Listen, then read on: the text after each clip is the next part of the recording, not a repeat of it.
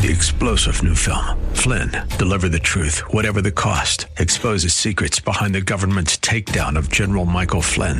Flynn knew what the intel world had been up to. He ordered the first audit of the use of contractors. This set off alarm bells. He told the truth. He was the most dangerous person for Donald Trump to hire. They had to get rid of Flynn.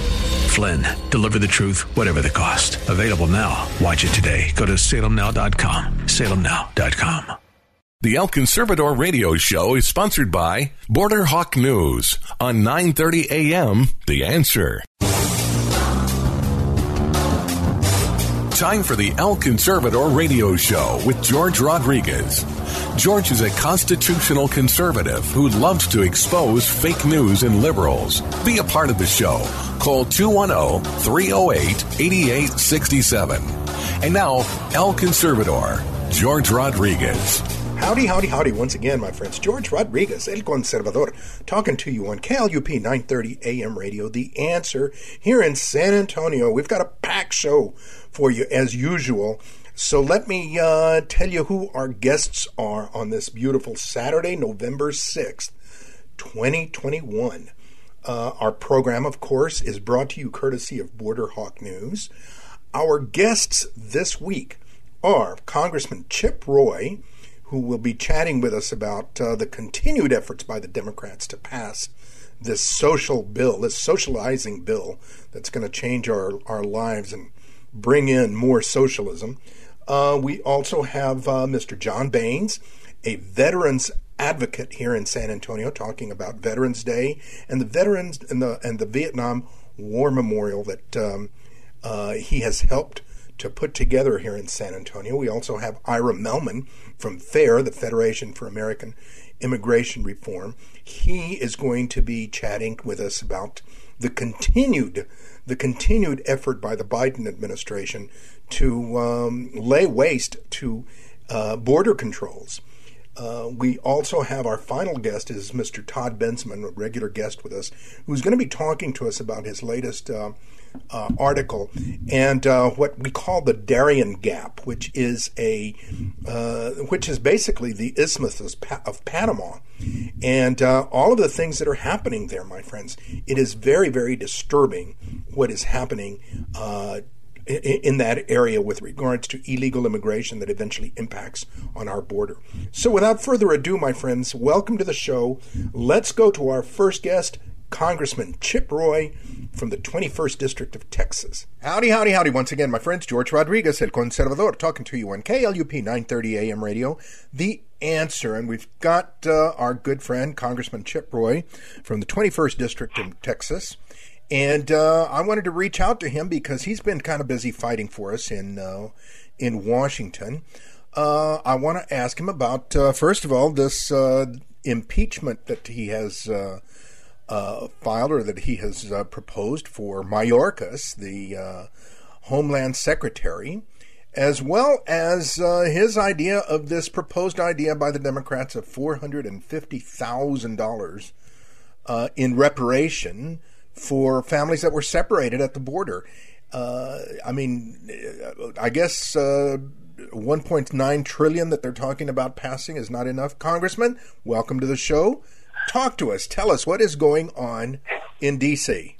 Well, George, it's a whole bunch of crazy going on in D.C. In fact, right now I'm actually en route back to D.C. from Charlottesville, Virginia, where I went and spoke at my alma mater in defense of Thomas Jefferson, the founder of the University of Virginia. Believe it or not, Rich Lowry from National Review and I had to go down and do a speech defending Thomas Jefferson and his ideas and his great thoughts. And we did, and it was a great experience. Now we're heading back to D.C. I'll be at the Texans this weekend. But yeah, I sent a memo to my Texas colleagues and the Republican delegation from Texas, and spread it around to other colleagues in the House, outlining in 13 pages, I think, the case for impeaching Mayorkas. Now, some of our conservative brothers and sisters, George, they get hung up a little bit in belief that, quote, high crimes and misdemeanors means you must have violated a statute or committed some specific crime. And I understand that thinking, but if you go back and look at what the founders said, something akin to maladministration, although that was actually specifically rejected by the founders for the known term of high crimes and misdemeanors, but high crimes and misdemeanors was known to include when your leaders are specifically breaking with the public trust and not doing their job and breaking their oath. And that is what Mayorkas Rodriguez is doing. He, with the backing of President Biden, is purposefully and willfully refusing to faithfully execute the laws of the United States. For example, there's a law, as you know, George, you talked about it on your show, the Secure Fence Act of 2006, which requires, one, that the fence be built, and two, that we have operational control of our border. Well, any blind fool knows that we don't have operational control of our border. Any blind fool can see that we're currently paying people not to build a fence. President Trump set in motion contracting to build a fence, following the law. And now we're not only not doing it, we're paying people not to do it, and we're piling up pieces of fence to rust in pastures in Texas. That's one example of dozens I could go into. But they're releasing people in the United States. They're purposely attracting people here under the false notion of claiming asylum. They're causing Americans to get hurt, die from fentanyl. They're causing migrants to die, American ranchers to get overrun, our hospitals and schools to get flooded. They're doing it on purpose. It's political, and they should be impeached, and we should start with Mayorkas for his failure to faithfully execute the laws of the United States. You know, there was a very interesting article that I read in the Washington Times regarding how there was Tom Homan, my good buddy Tom Homan, made the comment that they are gutting, defunding, so to speak, the ICE enforcement from within, and they are also defunding the Border Patrol from within by just telling them not to do stuff. It's amazing. This is exactly right, George. And in fact, Tom, your good friend and mine, along with Mark Morgan, whom you also know, Jason Jones, whom you also know, they were all individuals that I consulted in putting this memorandum together because they know the facts so well. They know how precisely this administration is leaving our Border Patrol or ICE unable to do their job purposely, endangering their lives, by the way, in the process, endangering Americans, but also consulted with some smart constitutional lawyers about how this case can be made. Because some of my colleagues in Texas and otherwise said, well, Chip, this is a novel idea, right? We haven't really done this before. Well, there's some truth to that, although we can go back and look a little bit at the impeachments. But the bottom line is we've never had a president of the United States or a secretary who is so willfully and obviously refusing to enforce the laws and execute the laws such that we are actually harming and damaging the country, the opposite of securing the homeland. So it calls for Congress to use the tools the founders gave us to go after them. Frankly, the founders probably had hope that you wouldn't have elected officials who would do this. But at the end of the day, they gave us tools for just such a case. And high crimes and misdemeanors certainly includes failure to uphold your oath and defend the country. It really, it comes down to that. He is not doing his job. He is not protecting the country from an invasion from the border. I mean, it's very, very similar to the Pentagon not doing its job of defending our country. I am amazed that people have any questions about not impeaching somebody like that. Do they not? I mean, is there such denial in Washington that the problem is as grave as it is? Well, there is increasing awareness that the problem is as grave as it is. But what you have is you end up having members, I've got good friends of mine, including in the Texas delegation, who just take for gospel what the administration tells him or her about the state of the border. So, for example, I had a member yesterday tell me, hey, 90% of the Haitians were sent back, and that's why we're having a slowdown and, the Haitians aren't caravanning up. Well, hold on a second. Thousands of Haitians were released back across into Mexico because they I'm sorry, let me rephrase that. They fled back into Mexico once Texas DPS and others kind of showed up. Thousands of Haitians were released. Only about 1,000, maybe 1,500, we don't have the final number, of Haitians were actually taken back to Haiti. So I think that's an overstatement. Now, yeah, it is true that once the spotlight was shined on them, that they started enforcing it more than they were. But too many of my colleagues just sort of accept this gospel and forget we have hundreds of thousands of gotaways, hundreds of examples of dead migrants in South Texas. We have 11,500 pounds of fentanyl that has been apprehended in our country. Americans are getting hurt. Americans are dying. And we've got to act accordingly. We've got the cartels, China, and a bunch of folks that are at war with us, including our own president and secretary. Wow. Let me ask you one more thing before I let you go, and that is this proposal, this outrageous proposal to pay families of illegal aliens that have been separated at the border to pay them $450,000.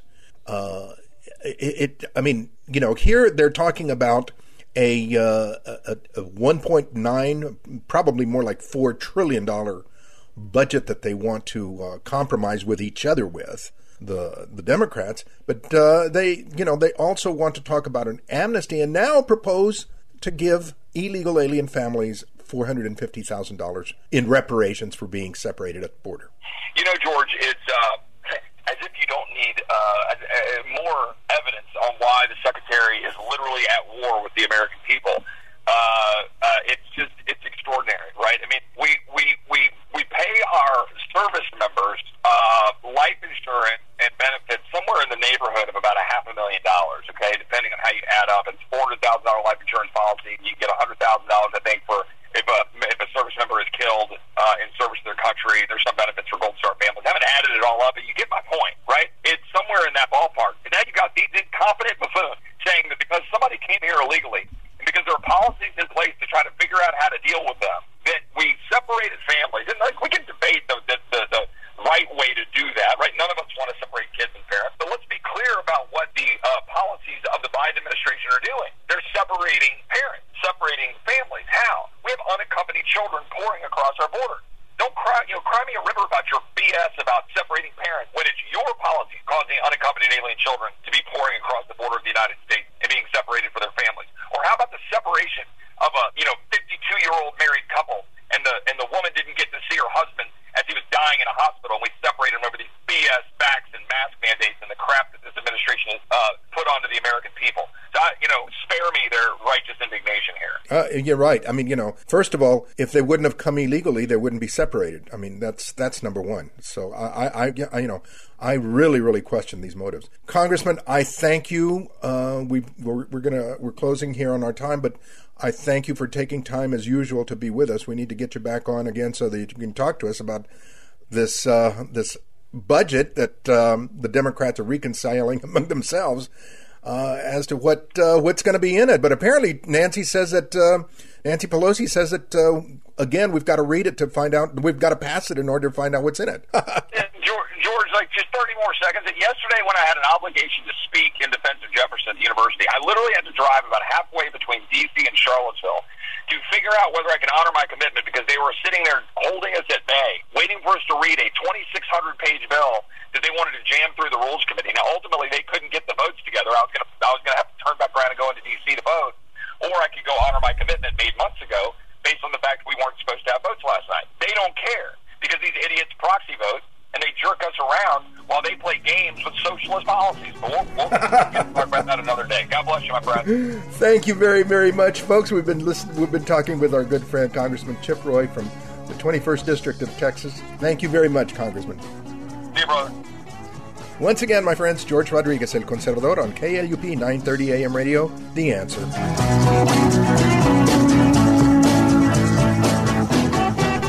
Hi, folks. This is George Rodriguez, El Conservador. Looking for information on immigration, borders, refugee resettlement, asylum claims, nationalism, and globalism? Go to BorderHawk.news. BorderHawk.news has up-to-date information on these topics and their impact locally, nationally, and internationally. BorderHawk.news has the news that's not covered by the other media or websites. Stay informed on one of the most important issues in this country, immigration. Go to BorderHawk.news.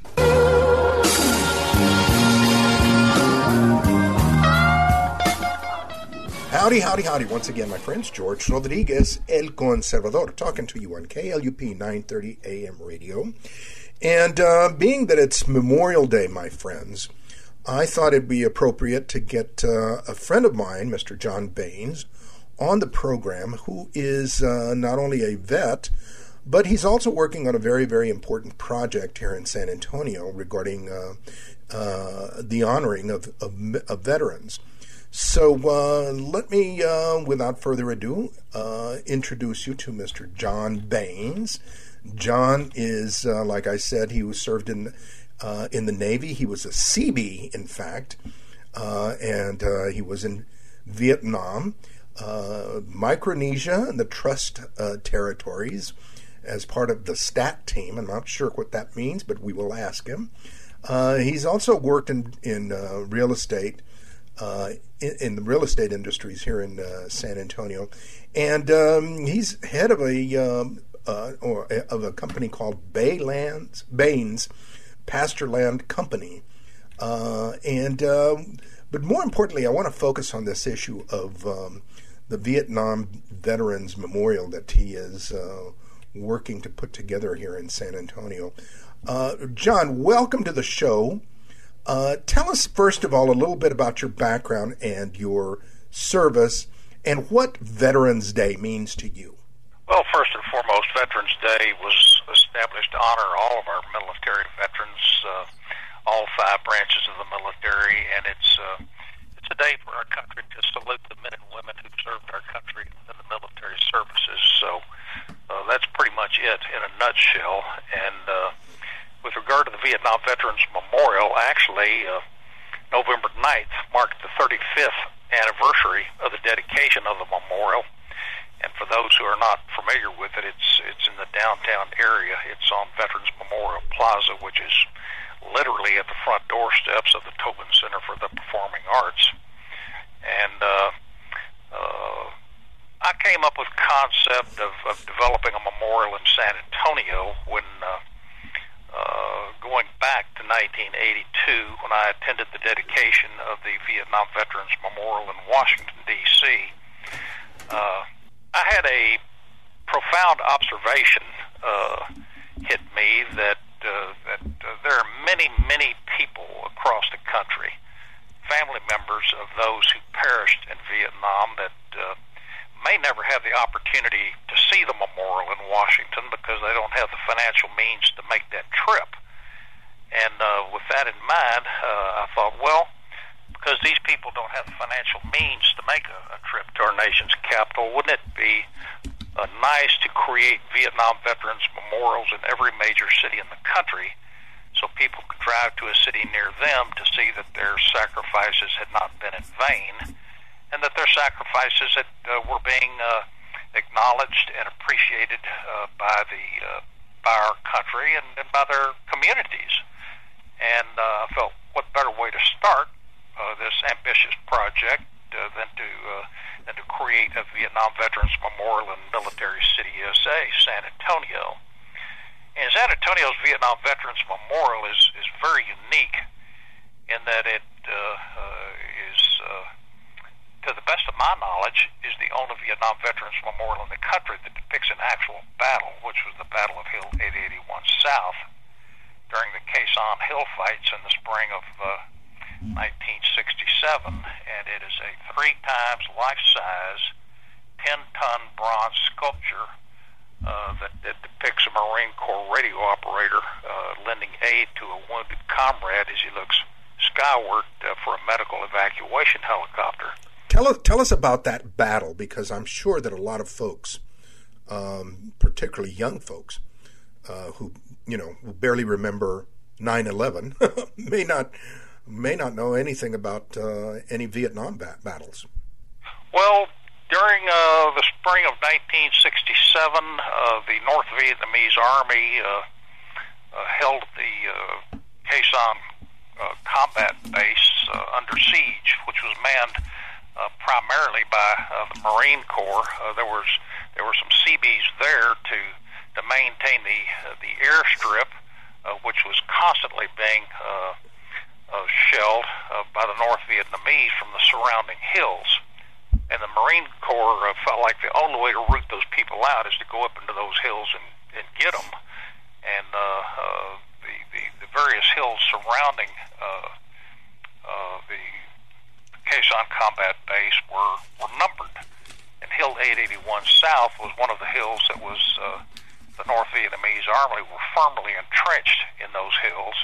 So the Marines sent men up in there to root them out and take the hills back and destroy the artillery emplacements, so they would discontinue the bombardment of the Quezon combat base. And this was early in the Vietnam conflict, as I recall, because things got heated up later on, particularly like in 1968, correct? they really heated up the following year in that same area, the Quang Tri province, which is where Quezon is located, was probably some of the most heated battles of the war. And of course, the Tet Offensive in early 1968 affected the whole country. I mean, the North Vietnamese and the Viet Cong staged attacks all over the country, and that's what the Tet Offensive was. But that was some of the most heated time frames of the war, and which was about a year after the Battle of Hill 881 South. Now, there was a second battle of Hill 881 South, and that was in 1968 as well. But let me ask you this, John. Let me ask you this, because you, as a Vietnam vet, I recall the trouble, the very, very nasty way that Vietnam vets were received, and now you're putting together this memorial. How do the two come together in your mind and in your heart? Well, the creation of the memorials around the country, and as I mentioned earlier, when we embarked on this project, and my Lord, we dedicated it in 1986, and since that time, my vision was to see Vietnam veterans memorials in every major city in the country. Well, over the past 40 years, there are now over 1,000 Vietnam veterans memorials in small town squares in every major city in the country. So my original vision has become a reality, I'm pleased to say, and I think our country has had an opportunity to reflect on how the Vietnam veterans were treated, which was not very positive. And quite honestly, in my opinion, the responsibility for that falls squarely on the shoulders of the media and the entertainment industry, because they depicted Vietnam veterans as something in a light that was something less than positive. They depicted Vietnam veterans and Vietnam the troops and the airmen and the sailors coming home as the people who stuck up the 7-Eleven down the street, or were wife beaters, or drug addicts, or alcoholics. And I'm not suggesting that element didn't exist, but for the most part, they were just everyday men and women who went to serve their country. And I think that gosh, when our people came home from Desert Storm and they got the ticker tape parades and people were meeting them at the airport, I feel like the American people realized they made a mistake during and shortly after the Vietnam War with how they treated the veterans, and I think that they have determined that that's not the way we need to treat the people who go off to war to defend our great nation and our principles and our ideals. And I think that we've had a complete turnaround. And people ask me how I felt about all those ticker tape parades and the welcoming our troops get today, and they asked me if I was resentful over that. And of course, my reaction has always been no. The way I feel, it's wonderful. I'm glad that the American people are doing that, and I do the same for our current day military people. Hey, John, we've got just another minute or so to finish up, to wrap up our interview. What message would you leave people on this Veterans Day?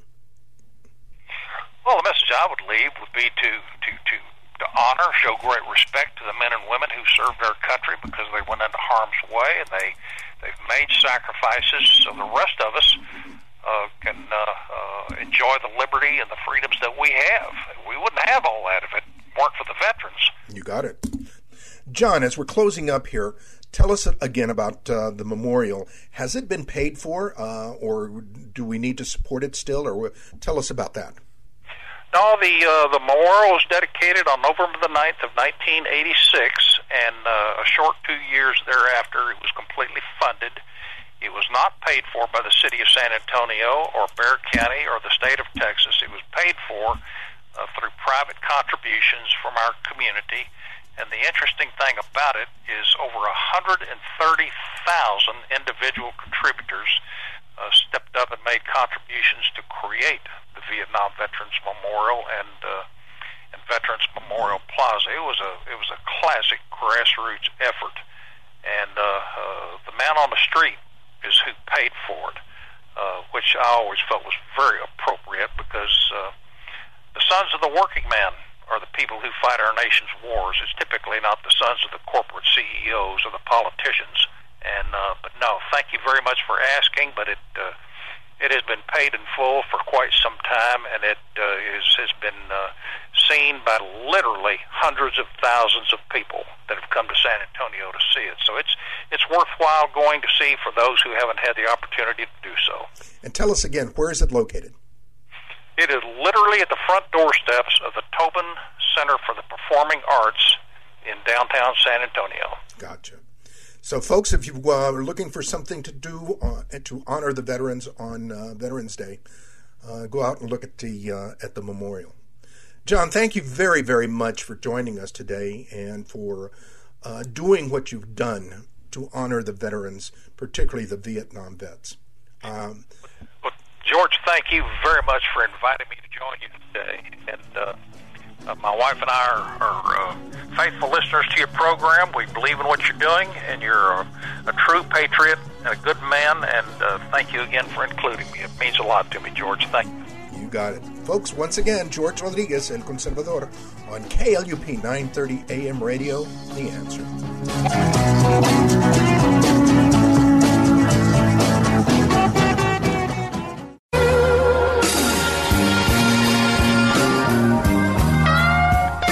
Howdy, howdy, howdy. Once again, my friends, George Rodriguez, El Conservador, on KLUP 930 AM Radio, The Answer. And we've got our good friend, Mr. Ira Melman from the Federation for American Immigration Reform in Washington, D.C. And I had to reach out to Ira because FAIR has been following this ridiculous proposal that the Biden administration has put forward to pay families that have been separated. Now, these are families that entered illegally into the United States. And the proposal is to pay these families who were caught entering illegally $450,000 because they were separated. Ira, tell us your thoughts. Tell us what FAIR has written and said about this. Well, I mean, the first thing that comes to mind is, they're having trouble finding a replacement host for Jeopardy. But I think if they're looking for a replacement host for Who Wants to Be a Millionaire, Joe Biden should be at the very top of their list. They are offering people a huge sum of money, $450,000 per person, up to $1 million for a family, if they had been separated at the border when they were entering the United States illegally while they were violating our laws, and the Trump administration separated the adults and the children as the law prescribes.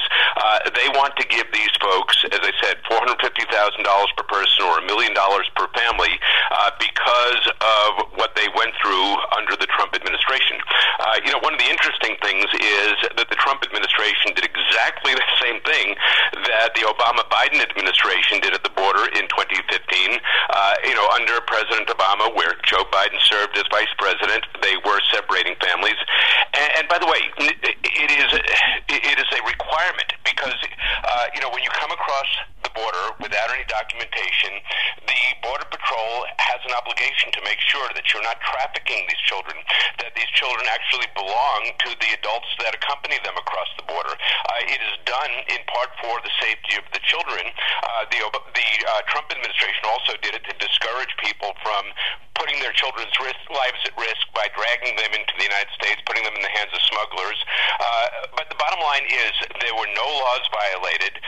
We can debate whether it was good policy or bad policy, but certainly the Trump administration did not violate any laws, and there's no reason to compensate people with up to $1 million for the consequences of their own actions. It's very, very strange how they're so quick to compensate for supposed trauma. Now what is more traumatic than dragging a child, to cross the border illegally? Yeah, I mean, we've all seen, some of the horrible situations that these kids are in, abandoned in the desert, being thrown over the fence by criminal cartels that smuggle them to the border, who really don't care about the health and safety of these children. And yet somehow, when the Border Patrol very legitimately separated the adults and the children, that we somehow now owe them huge amounts of money. And one other thing to point out here is that in many cases, the separation, the long-term separation, was a result of the parents' decision to accept return to their home country, but their decision also to leave their children here as unaccompanied minors, because unaccompanied minors are admitted to the United States. In many cases, it was the parents who decided, no, I'm not going to take my child back with me. I'm going to leave that child here in the United States. And what's even more outrageous is that the compensation that the administration is considering giving the people who violated our laws far exceeds the compensation, for instance, that American service people who die in action defending their country, they're far more than they're given. The survivors of somebody killed in combat gets $100,000. So an illegal alien who violated our law gets 4.5 times as much as the family of somebody who died defending the country. How does that make any sense? It really doesn't. I mean, it's absolutely outrageous. The other aspect of it is, suppose an American did the same thing with their children, in having the child accompany them to break a law. What would be the reaction of the state and local governments? Wind up in some government family service bureaucracy, to try to make a determination whether you're a fit parent. And look, I mean, we all understand why people want to bring their children to the United States. They are living in poverty. I mean, there's no question about that.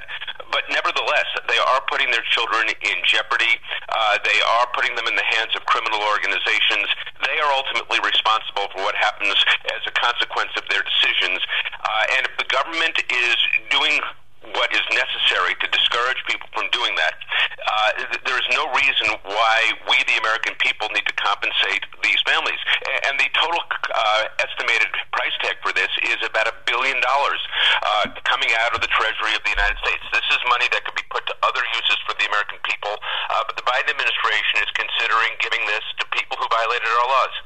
Yeah, it really, it flies in the face of logic and reasoning.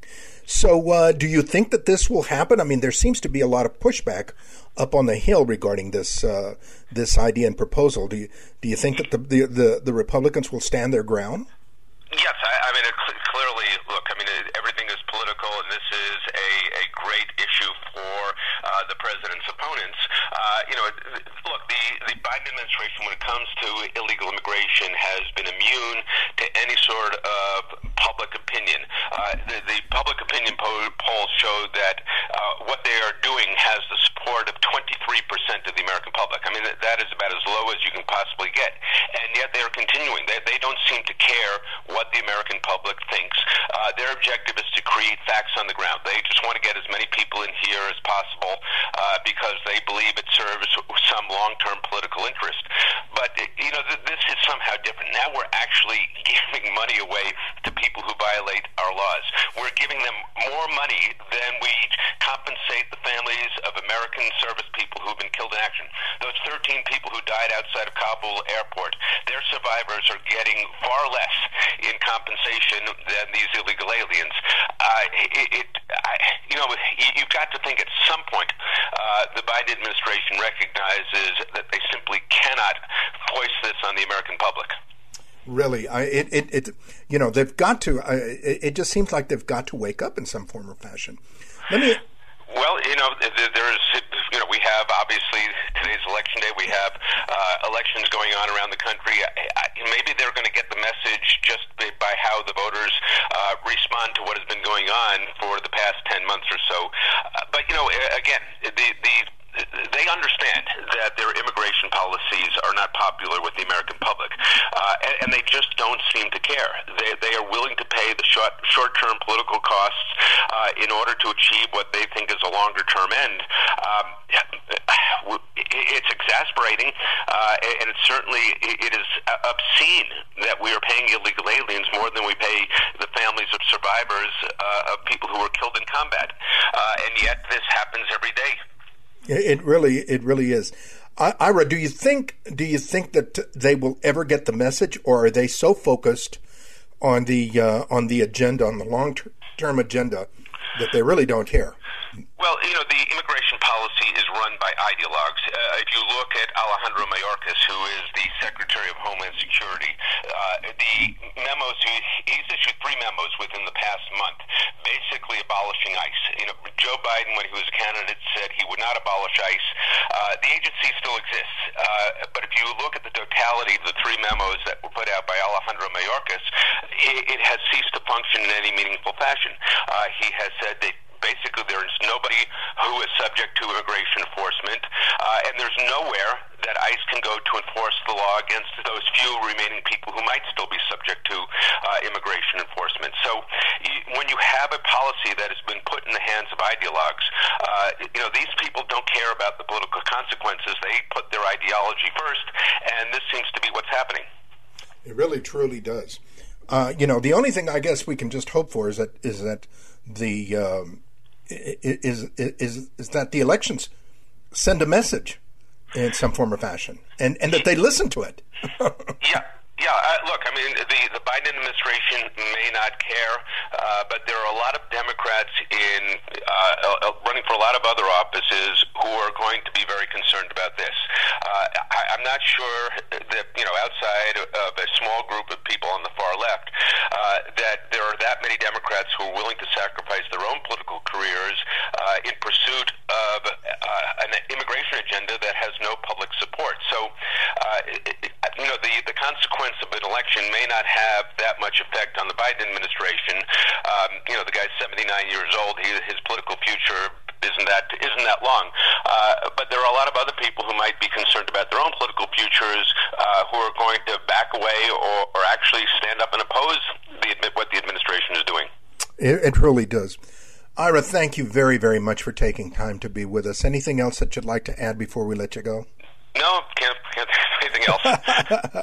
Well, I'm sure there'll be new outrage next week. So gosh, it doesn't seem to stop, does it? It just doesn't seem to stop.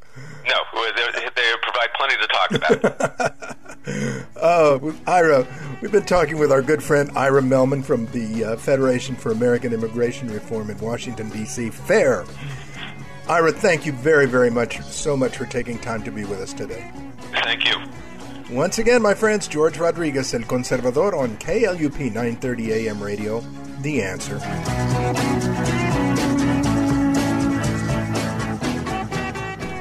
Hi, folks. This is George Rodriguez, El Conservador.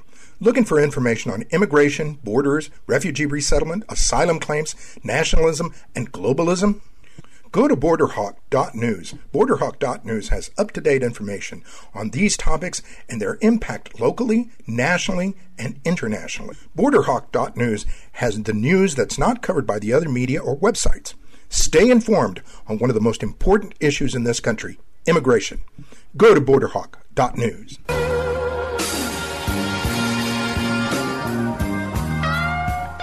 Howdy, howdy, howdy. Once again, my friends, George Rodriguez, El Conservador, on KLUP 930 AM Radio, The Answer.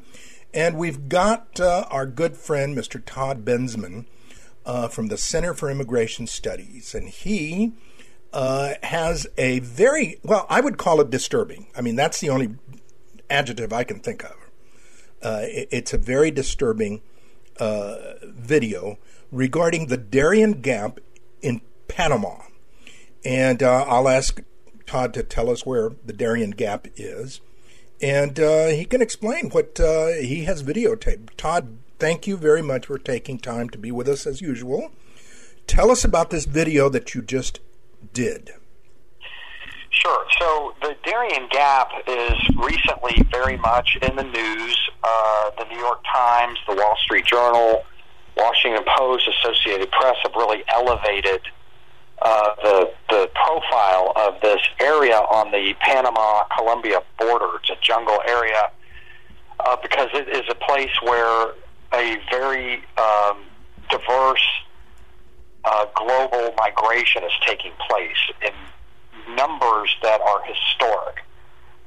This is a spot on the global migration route to the southern border where we now have about 25% of all immigrants hitting our border are not from Central America or Mexico. They're from all over the entire world. And so the way they get there, and including all of the Haitians that we became aware of when the Del Rio migrant camp happened, are all coming through the Darien Gap, and it's a jungle route that is about 80 miles, and people get there by going through Colombia and then hiring smugglers into Panama, and they are numbering so far just in the last 9 or 10 months of the Biden administration more than 100,000. Oh my gosh. Yeah, 100,000 people from around the world. And this is, of course, a lot are, Ecuadorians and Brazilians and Haitians and Cubans, but also a great many of them are Pakistanis and Syrians and Iraqis and Bangladeshis and people from countries of terrorism concern. And this makes the Darien Gap a national security threat, a national security connection to the immigration problem that I think Americans mostly don't understand. And the first time that I've seen, really since I've been covering the Gap, I went down there in late 2018 for the first time, and I most recently returned from the Costa Rica segment of the trail, which is just upstream from the Darien Gap. That people don't really understand that this is a spot that is a bottleneck and can be addressed through policy if we ever wanted to address it. The video that you're talking about are video, there's a compendium of video that from my own reporting of this kind of immigration. It's called extracontinental immigrants that are up on my website, toddbensman.com, and I thought it would be helpful to bring all of these videos back up now that the Darien Gap is very much in the policy forefront. Now, when you describe intracontinental migration, you are talking about these are not folks crossing, these are not Mexicans or even Salvadorans, Central Americans crossing into our border. These are people coming from everywhere in the world, all over every continent, extracontinental. That's right. They're coming. I mean, you name it, and I've met them. Mauritanians and Senegalese and Bangladeshis and Iranians. I've been on that trail. I've been to the Darien province of Panama, where in late 2018, and done these video reports from there. They didn't get much attention at the time, but now this is a major issue because we've never seen numbers this historic. And just to give you an idea, we maybe get 10,000 a year or less come through the Darien Gap in any given calendar year, and we're looking at 10 times that amount already. And we don't even have a full calendar year yet. And what's more disturbing is that when they get to the U.S. border, in many cases, in many ways, they just declare asylum and get released into the United States. Is that not true? For the most part, that is true, especially the family groups. A great many, I'd say maybe the vast majority coming through the Darien Gap right now, not all of them certainly, are family groups who are lured by the Biden administration policy of granting them legalization immediately after they reach the southern border. So the rewards of this journey are guaranteed. They're locked in by Biden policy. And that is enticing the huge numbers. That's why we have the huge numbers coming in. The problem, George, is that people are dying in droves in the Darien Gap. Women and children, and men too, are dying making this trip, and that's not necessarily an indication of, oh my God, they're so desperate. It's an indication that they're guaranteed entry once they reach the southern border. They're almost assuredly getting in, and they just don't want to miss the opportunity, and they're willing to take the risk. What are they dying from? What's happening that and a lot of things. Well, for one, most of them are ill prepared for these journeys. They're not in physical condition. They've got their baby strollers and sandals for footwear, and they don't have the food. And people get injured out there. They're very rugged trails. They get injured and can't keep up, and they're left behind, and they just starve to death or are left to the elements. There are also roving gangs of rapists and thugs and robbers who routinely, set up trail roadblocks, I guess, for lack of a better word, and force people at gunpoint to give them all their food and money and cell phones, and they just leave them out there. They rape, pillage, and murder and shoot and, just victimize these people as they're coming through. And keeping in mind that the people are making the decision to come through because of Joe Biden directly. They say it out loud all the time. So they're dying for the Joe Biden policy directly on his shoulders. And of course, the issue, when you bring that up to the current administration, to the Biden administration, they say that it's the fault of the policies and that we don't let people in fast enough. Right, which is absurd. I mean, from the immigrant perspective, they're getting in plenty fast.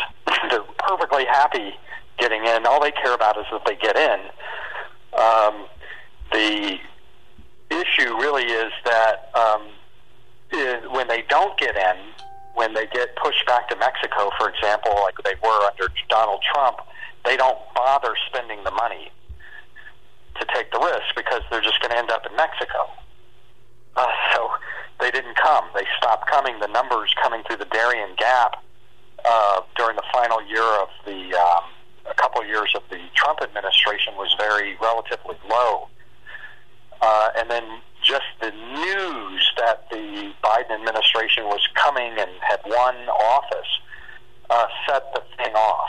That's when we saw this immediate, straight-up, vertical 180, straight up into the sky numbers on news that Biden was coming in. That's going to change all that. That is so incredible. I mean, we are, this administration is encouraging and rewarding those that make it, but just absolutely negligent and careless about those that are not making it. Well, it's absolutely one of the most inhumane possible policies, resulting in misery and death for women and children. That's putting it as simply as the facts demonstrate. That those are actually just simple facts, and those women and children that are coming in the family units that are coming through that gap in these huge numbers right now are doing it because we are allowing family units to enter immediately and get legalization.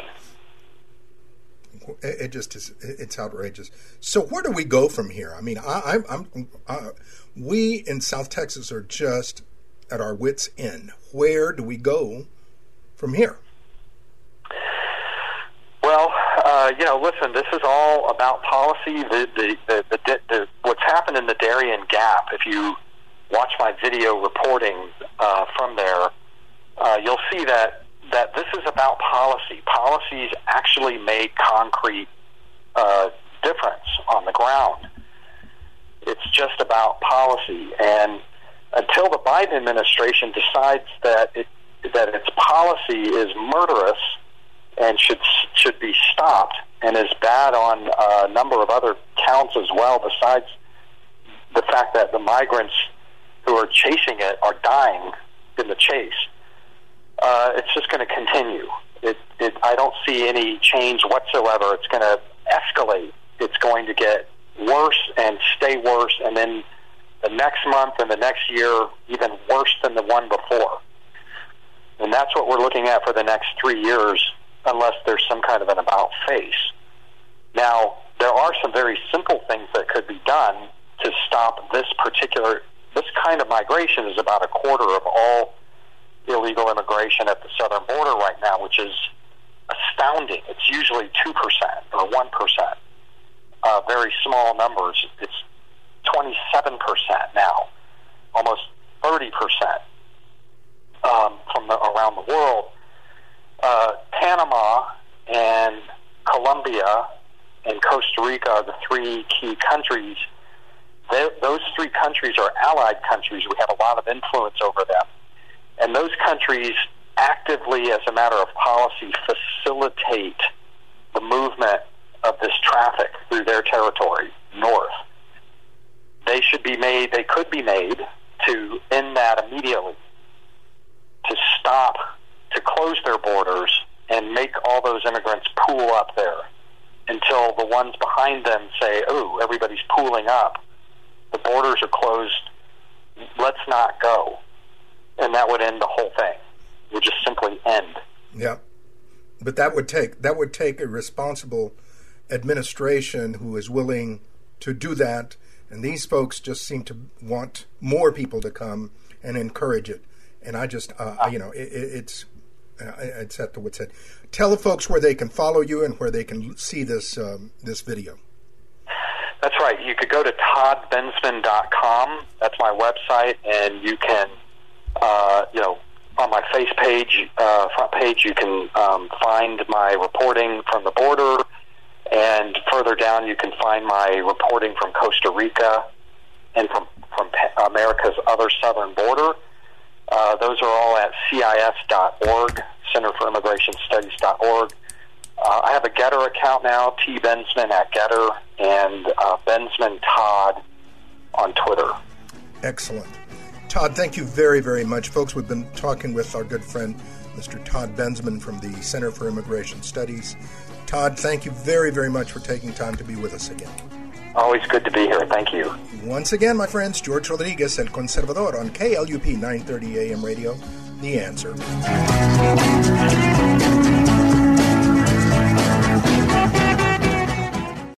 Three-star General Michael J. Flynn, head of the Pentagon Intelligence Agency, knew all the government's dirty secrets. He was one of the most respected generals in the military. Flynn knew what the intel world had been up to. He understood its funding. He ordered the first audit of the use of contractors. This set off alarm bells. The explosive new documentary, Flynn, Deliver the Truth, Whatever the Cost, uncovers the facts behind this scandal. Flynn told the truth. He was the most dangerous person for Donald Trump to hire. I find out the worst enemy that I'm going to face in my life is right here in America. They took my assessment and they wanted me to change it. And I was like, I'm not changing it. They had to get rid of Flynn.